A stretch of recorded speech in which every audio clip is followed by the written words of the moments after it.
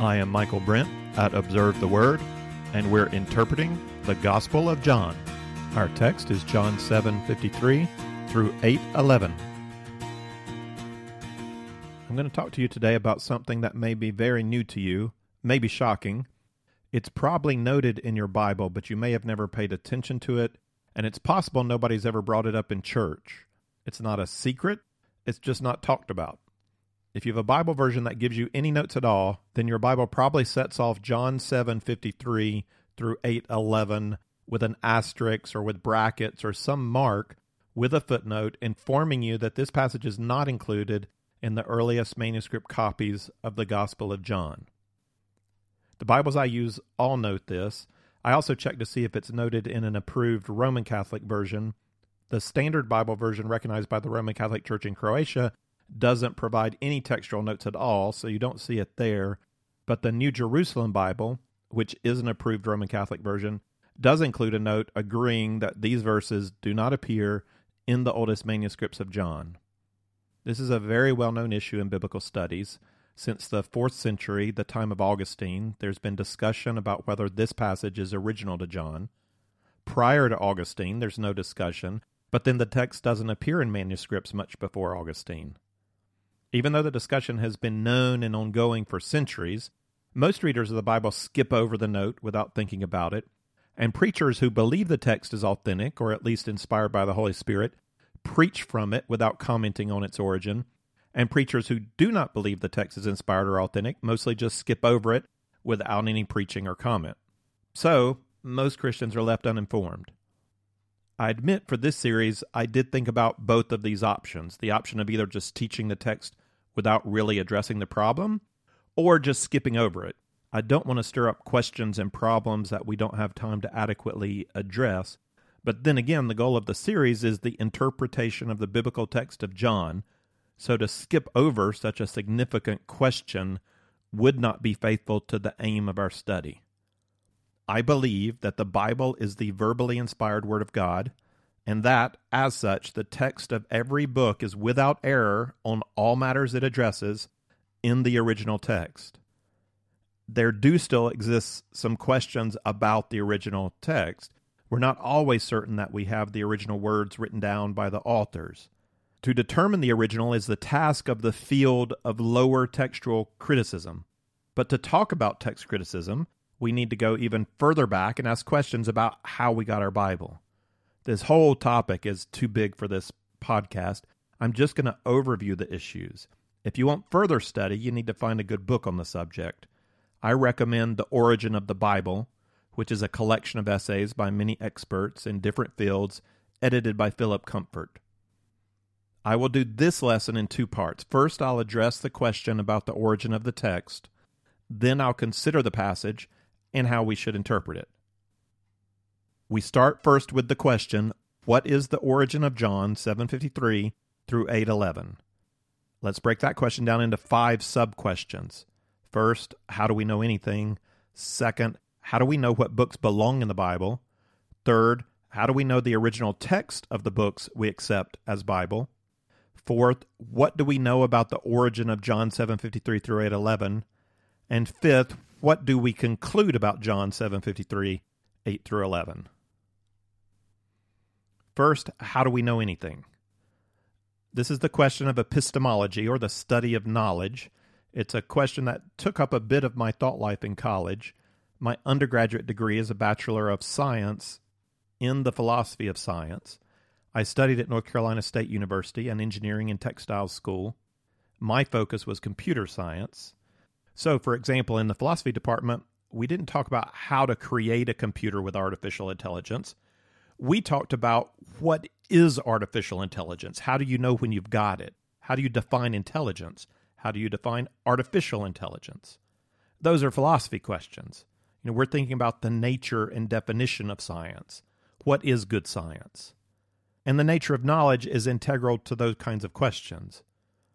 I learned through my course of study that I'm a presuppositionalist. I believe that all human beings depend on presuppositions as foundational to their worldview. Whatever it is, you have to start somewhere. And your starting point is ultimately not provable. You start with a presupposition you have accepted by faith, but cannot prove.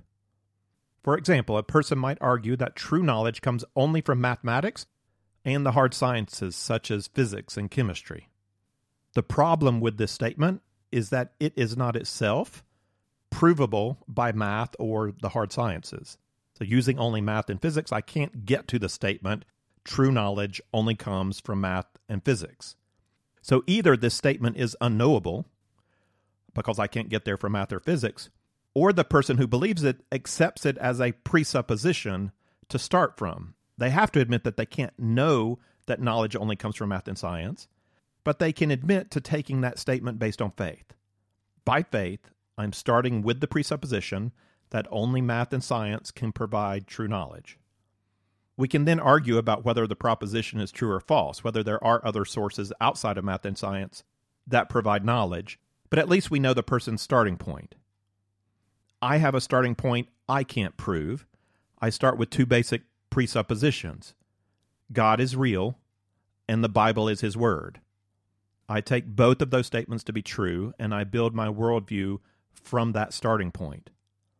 Saying that I can't prove those 2 points doesn't mean at all that I'm not able to argue for the existence of God. I can. They're great rational arguments for the existence of God. And it doesn't mean I have no reasons for believing the Bible is truly from God. I do. And I can make a strong case that if there is any text, any word from God, the Bible's it. But I can't prove absolutely that God exists and the Bible is His Word. Though I believe absolutely those two truths, but can I prove absolutely that God exists and the Bible is His Word? Though I believe absolutely in those two truths, I do not believe that I can prove absolutely those two truths. I take them by faith, a reasonable, rational faith, but still faith. God is real, and He has communicated to us by the written word of Scripture. That's my starting point. I don't believe that God's existence depends on me to prove. I don't believe that people define God. I believe that God defines people. I also don't believe that people define what is the Bible. God is sovereign over His Word. God has defined the Bible. God inspired the Bible. God had it written down. He made it known to His people. He has guarded it through the centuries. God superintends the production and transmission of His Word. My question was this: how do we know anything? My answer is that since God is real, and He has communicated to us through His Word, the Bible, my two presuppositions, since these are true, we can know all kinds of things. That's my starting point. From this, I would affirm that God has made the universe, and God has made people in His image. He has created us in such a way that we can come to know truth. And though the fall of mankind into sin has messed with our ability to know spiritual and moral truths, we're still quite good at discovering truths about the material universe. He's made the universe knowable, and He made us in a way to know it. Now, moving from my starting point of God in the Bible, we could ask another question. How do we know what books belong in the Bible? This is the study of canonicity. I believe in the Bible. What is the Bible? Now, it's misleading as some imply that the church had a number of books under consideration and decided which books belong in the Bible and which books do not belong in the Bible. Considering just the New Testament, the writings of the apostles began to be read in the early church for the teaching and encouragement of believers. The texts read were from an apostle or had a connection to an apostle, such as Mark's connection to Peter and Luke's connection to Paul. The quality and content of these early writings commended them to the early church. They were received broadly through the whole early church. In later centuries, church councils affirmed these writings, which had already been received and were at use in the church. There were some questions about whether to keep in a few books like Hebrews or 2 Peter. Should they be retained? We're not sure who wrote Hebrews. Do we keep it? Is it really Bible? But there were no other options of books to add in. It was only discussing whether or not to exclude. There were no other books really under consideration to be added. There were no candidates of early books written with a connection to an apostle and widely received and used by the early churches. Writings from later generations, like the so-called Gospel of Peter, were not included as canon, not because the church councils decided to leave those books out, but because such books were never even considered. Writings coming after the first century could not be shown to faithfully bear an apostolic witness, and were not available in the time of the early church to have been received and used by the early church. There are only a couple of rare anomalies, like the Shepherd of Hermas from the late 2nd century, which are positive as early Christian writings and have value, but also do not meet the standard of having an apostolic witness or near universal acceptance in the early church. So later believers did not establish the canon or standard of Scripture. They gave witness to the text of Scripture already received by the church. I return to my presuppositions that God is real and the Bible is His Word. Ultimately, I have to trust that God produced and protected His Word. Again, we can make, and we should make, a study of how the Bible has come down to us. But in the end, it's a matter of faith that God superintends the transmission of His Word. It is a rational faith. It is not a blind faith, but it is still faith. Accepting that the books we have in the Bible are the books God intended for us to have, we can then ask another question. How do we know we have the original text of the books we accept as Bible?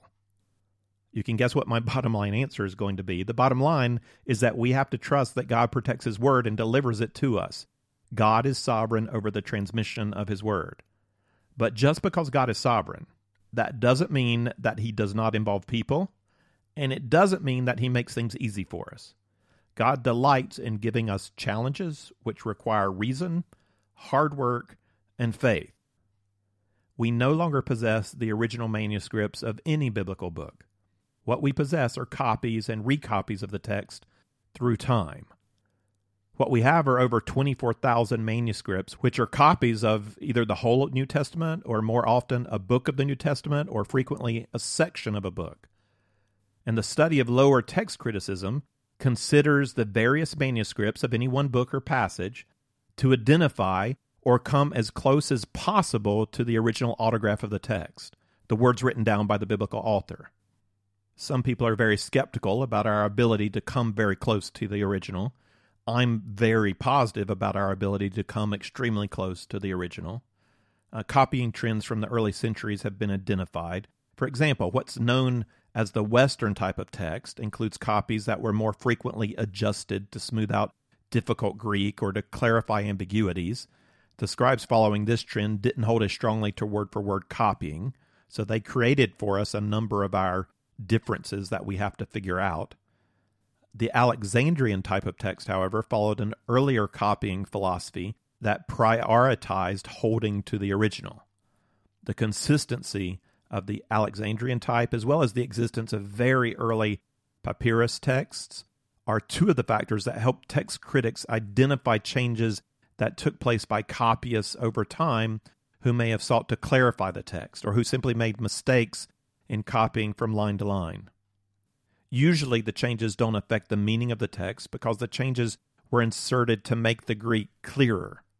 So even though, for example, the Greek of John 6 contains 15 variations in different manuscripts, we have high probability concerning the original text. The variations are almost all just one or two words, and even when we don't know for sure which variation is original, the differences have very little effect on our confidence in the meaning of the text, especially since meaning is always dependent on the surrounding context, and we have very high confidence that the surrounding context is original. So even though a multitude of texts with a multitude of variations does challenge our ability to state with absolute precision what the original text of a biblical book was, what the multitude of texts does for us is to show us that we really are working from an original autograph that has been faithfully copied, and it has resulted in some minor scribal error and scribal adjustment over time, but the consistency of all these texts as a whole indicates to us there was an original. What we do not find are widely different versions of the same book. We don't have three significantly different versions of the Gospel of John or wildly different versions of Matthew with different stories and different arrangements and different theology. Those don't exist.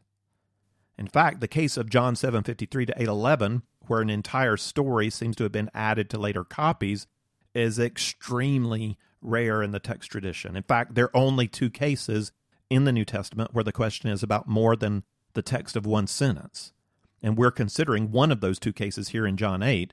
The other is the end of the Gospel of Mark, chapter 16, verses 9 through 20. And if your Bible has notation, it'll show you that those are also set off. In both cases, the text shows up in later manuscripts, not earlier ones. Neither case actually creates a problem for scholars concerning the original text. It's agreed that neither text belongs to the original. So even though we must admit that there is a challenge to establishing exactly what the original text was, word by word, we have confidence in the vast majority of the words, and we have confidence that there was an original autograph and that we have a way of working towards that. We can understand why most of the changes were made. The many copies have preserved for us the original, and where we are unsure, the meaning is not significantly hindered by questions about the text. The problem of interpretation is really not much about do we have the right text. It's much more about understanding the Greek of the original. It's our translation and understanding of the text is not really a textual issue. It's more about grammar and syntax and context and the flow of the argument. It's about translating what we do have. John 7:53 through 8:11 is one of 2 examples of very unique, very unusual cases where a whole passage does not seem to be original to the text. So on to our 4th question. What do we know about the origin of John 7:53, 8 through 11? The commentaries I've looked at regarding this passage are all agreed that it doesn't belong where we find it, and in fact that it's not original to John. This is the conclusion of Carson in the Pillar New Testament Commentary, Beasley Murray in the Word Biblical Commentary, Borcher in the New American Commentary, Kostenberger in Encountering John, Metzger in the Textual Commentary on the Greek New Testament.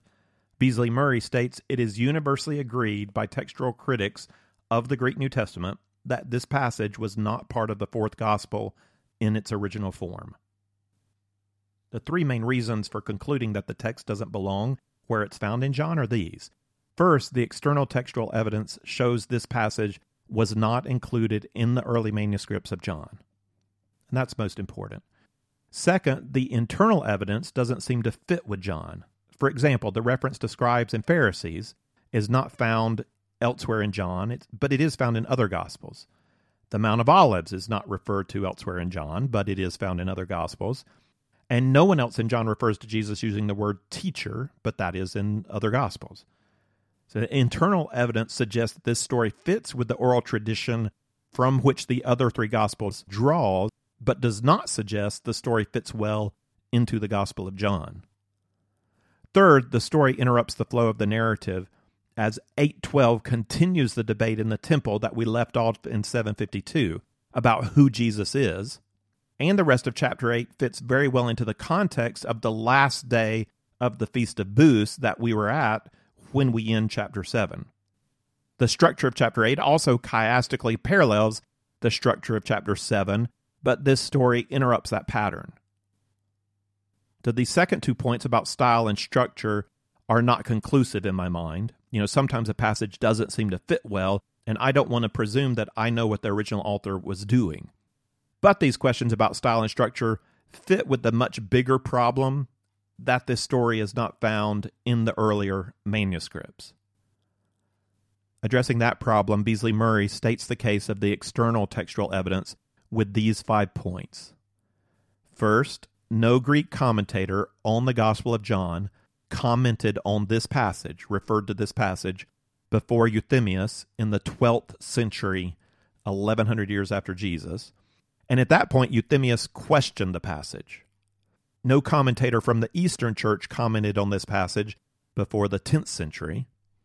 The earliest Western fathers, such as Irenaeus, Tertullian, Cyprian, do not refer to this passage at all in their writings. Fourth, it is found in the writing of Ambrose and Augustine, who are Western Church fathers of the late 4th and early 5th century. And fifth, Jerome acknowledged its presence in many Greek and Latin sources. But concerning these sources, Metzger points out that the passage doesn't occur in 27 of the early Greek manuscripts, including the earliest manuscripts. And when the passage is included in manuscripts, it's not always found at the same place. Most do include it at the place we have it in our Bibles, right after John 7:52, but it's also found inserted after John 7:36 and after John 7:44, and even at the end of John after 21:25, and it's found inserted at the end of the Gospel of Luke after 21:38. So our final question, what do we conclude about John 7:53 through 8:11?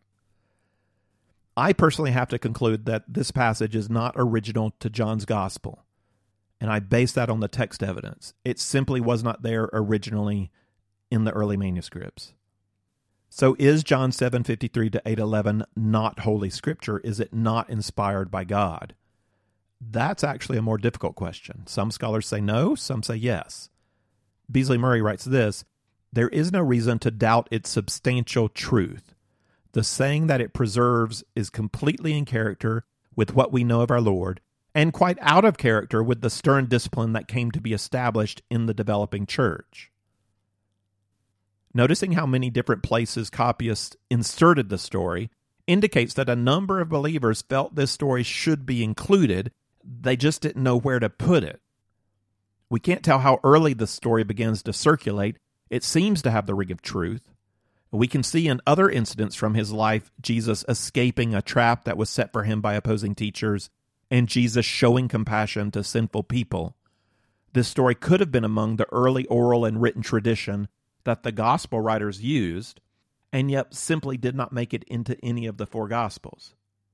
Being a cherished story about Jesus, particularly among believers in the West, but not belonging to any gospel, it seems to have been a story without a home. Apparently, some early scribes decided to give it one. Still, we don't know for sure if the story was created by later Christians and then became popular, or if it came from an apostle. But even if it came from an apostle and it didn't make it early into the Bible, was it inspired by the Holy Spirit, or was it not? So whether this passage should be considered biblical, is this real Bible?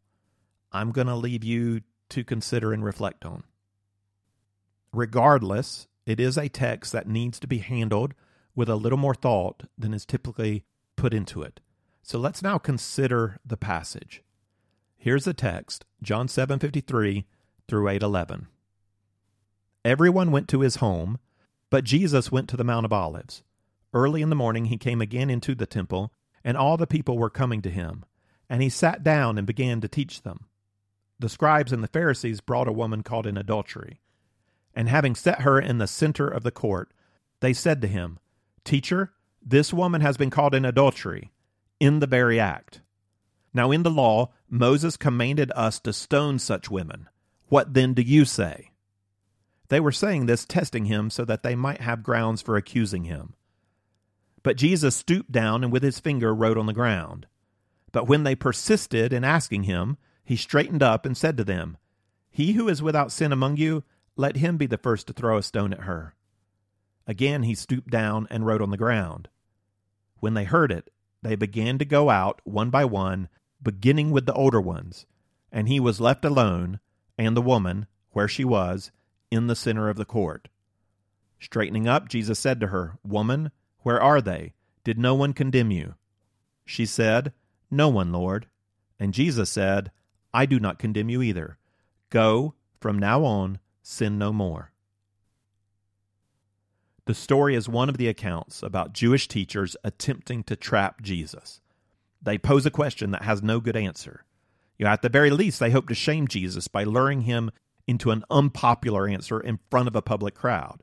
Even better, they might trick Jesus into giving them grounds for bringing him to court. But in this instance, the scribes and Pharisees do not stick to a hypothetical. They bring a real case before Jesus. They claim to bring a woman caught in the act of adultery, and then they point out that the law of Moses commands to stone such a woman. The death penalty was integral to the God-inspired legal code provided through Moses.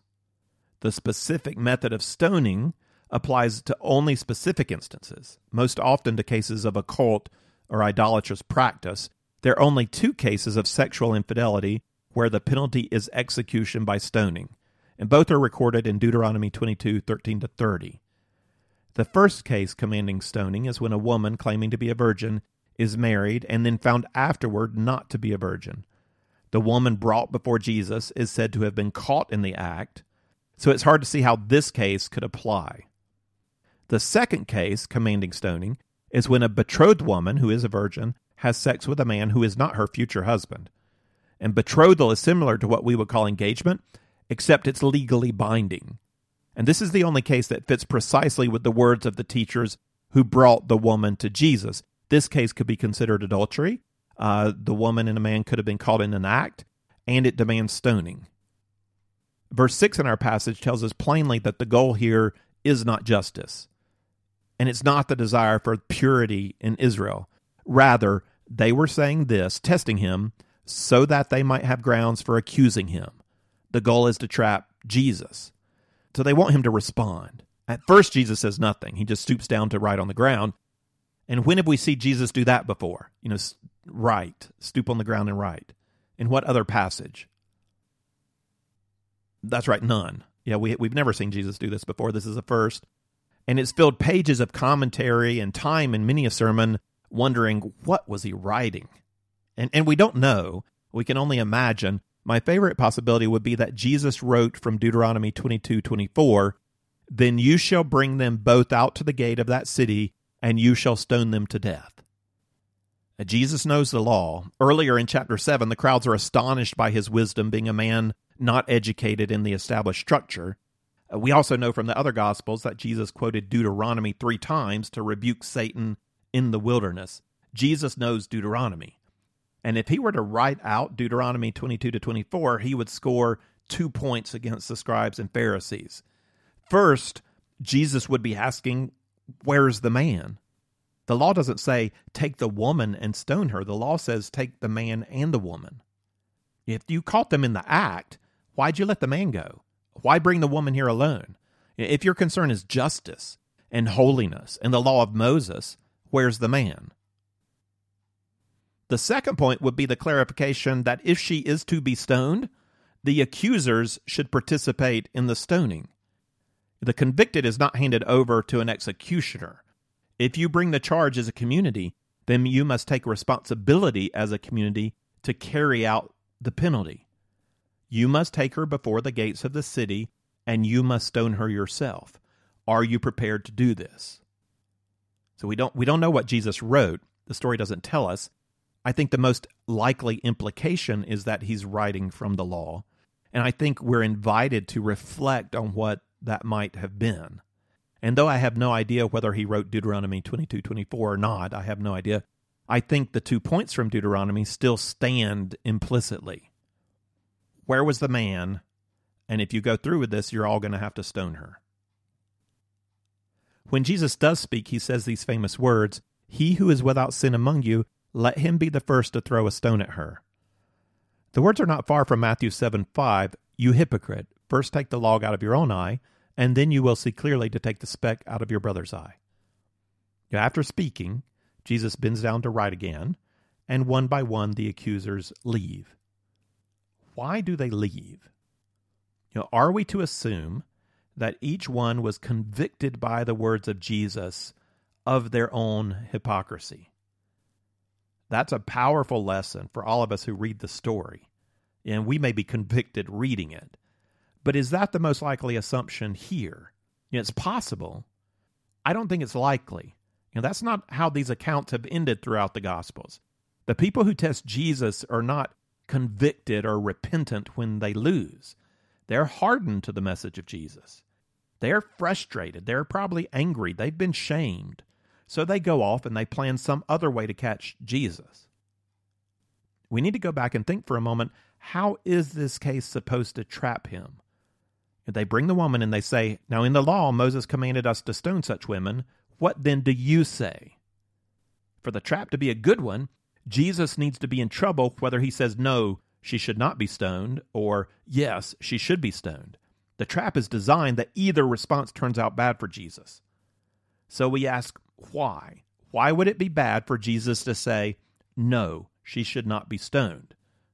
What do you think? What's the problem with saying, don't stone her? Yeah, if Jesus says she shouldn't be stoned, he is going against Mosaic law. On the other hand, what's the problem with Jesus agreeing with Mosaic law and saying, stone her? What do you think? From our vantage point, we could certainly say that the problem is a lack of justice, since the woman is singled out apart from the man. But I don't think that was a significant problem for the Pharisees. I don't think that's what they were going at. There's another problem. The Jews are not allowed by their Roman overlords to carry out execution without permission. That's why the leaders have to humble themselves before Pilate when they want to execute Jesus. They need his permission. If Jesus says to stone her, then he is asserting the right of Jews to carry out the law of Moses on all points, including the right to the death penalty. And that would put him at odds with the Romans. That would give them means for accusing Jesus, not before the Jewish leaders, but before the Roman governors.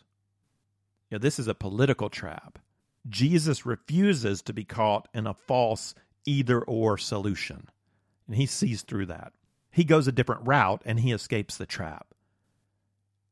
Though with Jesus, when he does go a different route, and he never merely escapes the trap, he also impressively turns the trap around on his opponents, making some deeper point that they never expected. Jesus traps the trappers, while also teaching spiritual truth to the public audience. By saying, "He who is without sin among you, let him be the first to throw the stone at her," Jesus does three things at once. First, he affirms the just penalty of the law of Moses. Yes, the law says she should be stoned. Second, also drawing from Moses, Jesus puts the responsibility to stone the woman back on the community. He puts these men in danger of acting without permission from their Roman rulers. I think this is Jesus calling their bluff. They had no plan to stone the woman. They're not permitted to do so by Roman law. They didn't expect Jesus to agree to that. And if he did, they expected to be theoretical and out of their hands. They never expected Jesus to say, "If you believe what you say, then you follow the law of Moses, which commands that you stone her." And that's why I think the accusers dropped the stones and left. I don't believe the older men were first convicted of their own hypocrisy, and so they went away heavy with guilt. I believe they were the first to admit defeat. Even if the young men hadn't realized it yet, the older ones knew they were beaten. And they would rather bear the shame of defeat than for honor's sake act rashly and stone her in opposition to Rome. They took the only way out, which was to leave the field of play. The third thing Jesus did was to teach those around. He turned the trap into an opportunity to call out the hypocrisy of the accusers, who were abusing the concept of biblical justice to shame Jesus. They didn't care about the woman. Do you really want justice? Are you really concerned with the holiness of Israel? Where's the man? Why just bring the woman? You yourselves are unrighteous in this very act of theoretical justice. They began to go out one by one, beginning with the older ones, and he was left alone and the woman where she was in the center of the court. In my mind, I do not imagine that the disciples left or that the members of the public in the temple left. And Jesus and the woman are alone as the participants in the mock trial. All the other participants, all the accusers had left. Jesus and the woman are alone, but still in the public court of the temple. What Jesus says next is both for the woman and for us, the public. In verses 10 and 11, straightening up, Jesus said to her, "Woman, where are they? Did no one condemn you?" She said, "No one, Lord." And Jesus said, "I do not condemn you either. Go, from now on, sin no more." What is Jesus teaching us? That's actually a tough question to answer. Is he teaching us that there should be no penalty, legal or spiritual, for adultery? Is he teaching us that sexual behavior is really a personal matter between consenting adults and it's not so important to God? Those ideas are sometimes implied in the way the story is communicated. but would certainly not fit with the gospel account of who Jesus is and what he stands for. Jesus teaches a high standard of sexual purity. In the Sermon on the Mount, Matthew 5:27-29, we read, "You have heard that it was said, 'You shall not commit adultery.' I say to you that everyone who looks at a woman with lust for her has already committed adultery with her in his heart. If your right eye makes you stumble, tear it out and throw it from you. For it is better for you to lose one of the parts of your body than for your whole body to be thrown into hell." That's Jesus. Jesus said that. That's his teaching. Recognizing Jesus' abhorrence of sexual sin increases the impact of what he tells the woman. Jesus has the right to condemn her. In chapter 5, we read that the Father has given the Son authority to judge. Not only does he have the right, he has the responsibility. He ceases to be a righteous judge if he randomly chooses when and when not to apply the law. Her accusers did act hypocritically, and the man caught with her also ought to be judged. And both of these considerations might be enough to throw the case out of a court on legal grounds. But on spiritual grounds, the woman is still responsible for her own sin. Jesus cannot let her off simply because he feels sorry for her. He can be compassionate and gentle and treat her with the respect of one who's made in the image of God, but he cannot ignore the sentence for her sin. So how does Jesus get away with saying, "I do not condemn you"? Jesus can say it. Jesus can say, "I do not condemn you," because Jesus is the one who chooses to take the condemnation on himself. Justice is not ignored. Speaking to this woman, Jesus is choosing to go to the cross on her behalf for this sin of adultery. So when you receive that beautiful truth that there is now no condemnation for those who are in Christ, you're receiving Jesus' words, "I do not condemn you," because these things you have done, your sin, from your mind, from your words, from your actions, the pain you've caused other people, the things you deserve to pay back, the death penalty, the wages of your sin is death. And for all that you have done, I do not condemn you. I'm going to take that on myself on the cross, and I'm going to die for you because of your sin. That's how I can say, I do not condemn you. Jesus offers this woman a second chance, not by ignoring her transgression, but by taking full responsibility onto himself. We don't know what he sees in her heart. Does she believe? Does she not believe? We don't know. Jesus offers forgiveness to everyone who will receive it, both to those who will and to those who never will. He still makes the offer. The true state of this woman's heart is not a matter for us. That's a matter between her and Jesus. As we've already seen in other passages in John, not the same but similar, Jesus connects forgiveness with the moral imperative of go and sin no more. That too we have to interpret with the rest of the gospel. The woman's ability to not sin is not the requirement for her forgiveness. Belief in Jesus is the requirement for forgiveness. To go and not sin is the right response of faith. If you have truly seen Jesus and truly received his gift of grace and believe in his word, then you understand the command as a way to show gratitude and the way to live out the abundant life he has promised. It's not a way to earn a right standing before his court. That's a false hope that no one can achieve. We can never successfully go and sin no more. This is a beautiful story of the wisdom and justice and compassion of Jesus. I wish there wasn't any doubt about its origin. I would love to be able to teach this story without question. Unfortunately, there are questions about its origin. And if I'm to love God and his word with my mind, I can't just ignore those questions. I do recommend reading along with this story the indisputable account of Luke 7:36-50. It's not the same story, but it does include Pharisees and a sinful woman and the compassion of Jesus. And it's one of my favorite gospel stories. And it affirms the key themes of this story. Jesus rejects the hypocrisy of the religiously self-assured. And Jesus welcomes in those who know their sin, their brokenness, and need. Jesus offers second chances. And the moral life, the response of this woman is a response of worship and gratitude to the love that Jesus has shown her. Let's end with the end of that story. This is Luke 7:48-50. Then he said to her, "Your sins have been forgiven."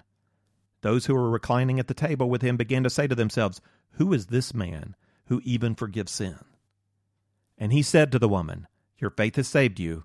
Go in peace." If you would like the text of this lesson with some reflection questions, or if you'd like to see overview charts that go along with our study of the Gospel of John, then check out the resource page at observetheword.com.